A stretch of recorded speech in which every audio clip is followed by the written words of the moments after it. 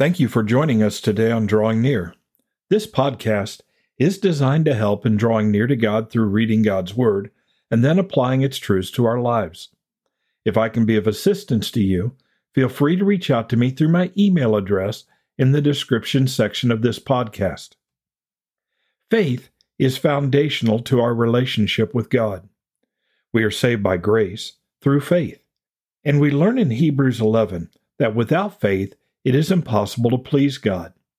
We have looked at the definition of faith and examples of faith. Today on Drawing Near, we look into God's sovereign plan and faith. Please take your Bible and turn to Hebrews chapter 11 and join us as we study Something Better for Us. And as we prepare for today's study, let's pray together. And our Father in heaven, we thank you for your word. We thank you for your love, mercy, and grace toward us. We thank you for your sovereign plan, even if we don't fully grasp everything that you're doing. But then again, how can the finite, us, comprehend the infinite, you? So, Father, we follow you by faith. We don't have complete understanding. We don't have complete knowledge, so we have to trust in who you are. And that's what you require of us. You require us to hear you and trust you. And that trust includes obedience. Serving you. Father, you are worthy of all worship and glory and honor and praise. You are worthy of our faithfulness. We pray, Father, that you would help us to walk worthy of this calling that you've called us with. It's in Jesus' name that we pray. Amen. Let's begin our study by reading Hebrews chapter 11, verses 39 and 40. In verse 39, "And all these, having obtained a good testimony through faith, did not receive the promise, God having provided something better for us, that they should not be made perfect apart from us." Now, these two verses are very interesting. First, we learn that all of those who have been listed in this text, in Hebrews 11, have obtained a good testimony before God through faith. Now, that's interesting because some of these individuals, it's interesting to see what they're doing. I've had a conversation with someone here recently who listens to this study, and they wondered why Sarah was in this list. Sarah, when she heard that she was to have a baby, she literally laughed.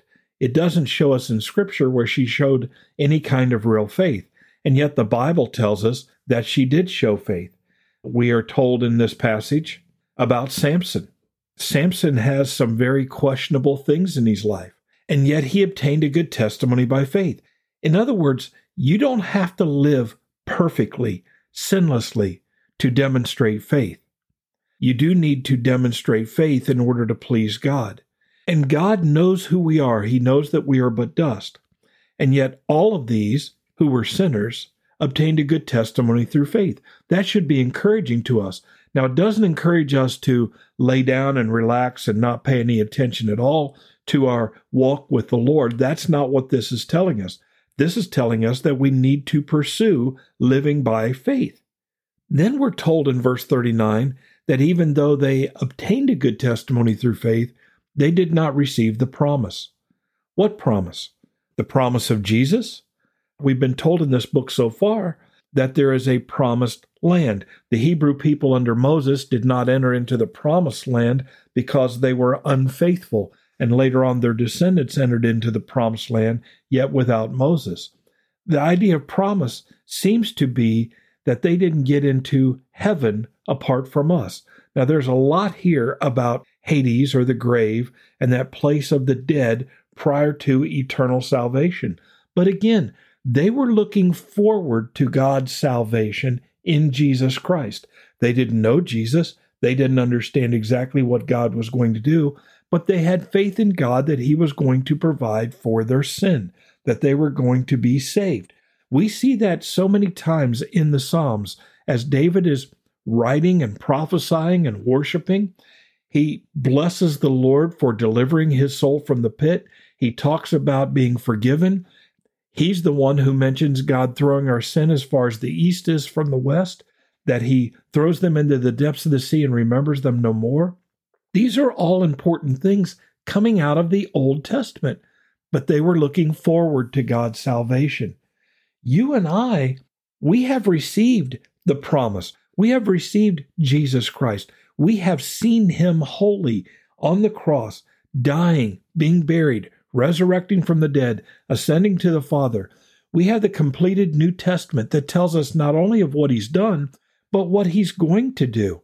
And we have received the promise of the Holy Spirit indwelling us. That's what we learn, God's guarantee, God's seal, God's surety that we are saved and that we have eternal life. These others, they obtained a good testimony through faith, yet they didn't get the whole thing. They didn't get the whole promise. In verse 40, it says, God having provided something better for us. This may be subtle. This may not even be a significant part of this, but I believe it is. God doesn't provide everyone with equal blessing. There are timetables that God works on.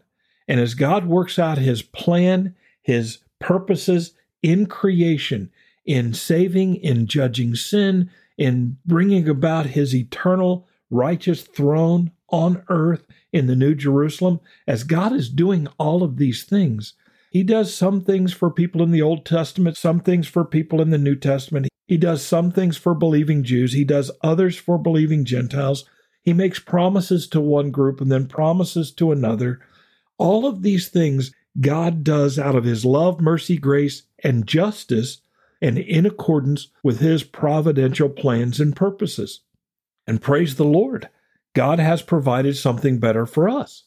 And then it says that they should not be made perfect or complete apart from us.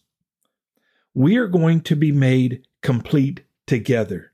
There's going to come a time when the resurrection takes place, and we are all going to be together. We are all going to be worshiping and seeing and understanding, those from the Old Testament, those from the New Testament, those who are believing Jews, those who are believing Gentiles. All of these things we're going to see and understand more fully in eternity. And God's got a plan to bring all of this about in all people from all generations and all cultures, what the Bible calls nations and tongues and tribes.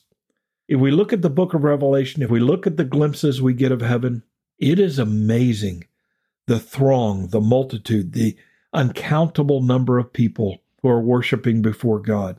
We need to remember God is doing all of this for his glory. He is doing all of this so that he may be recognized as God, not only among us, but that the angels may see his grace and mercy on display in our lives.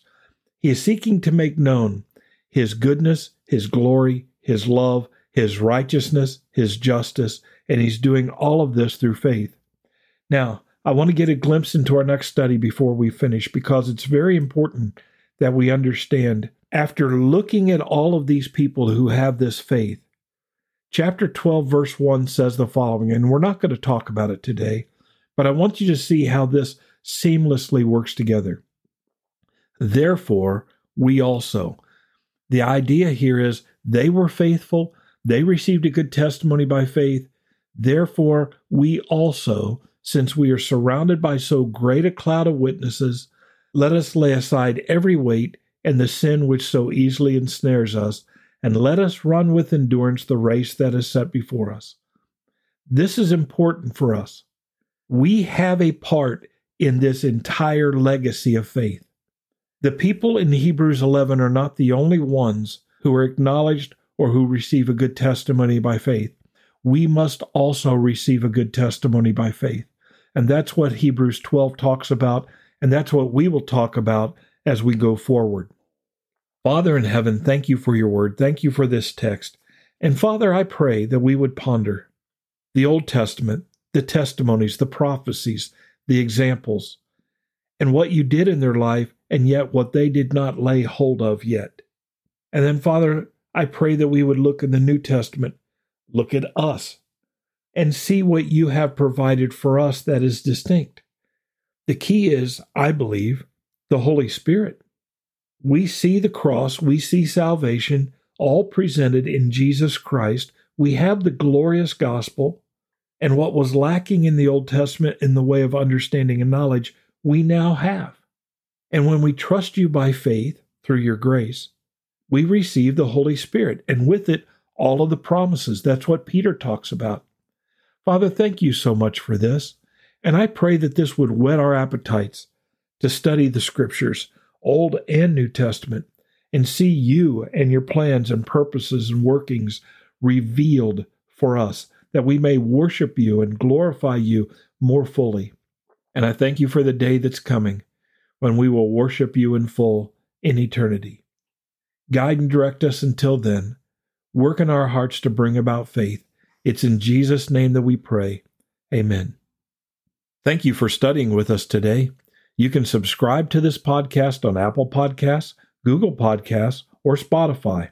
Drawing Near is a ministry of FBC Tipp City, based on the promise that if we will draw near to God, He will draw near to us.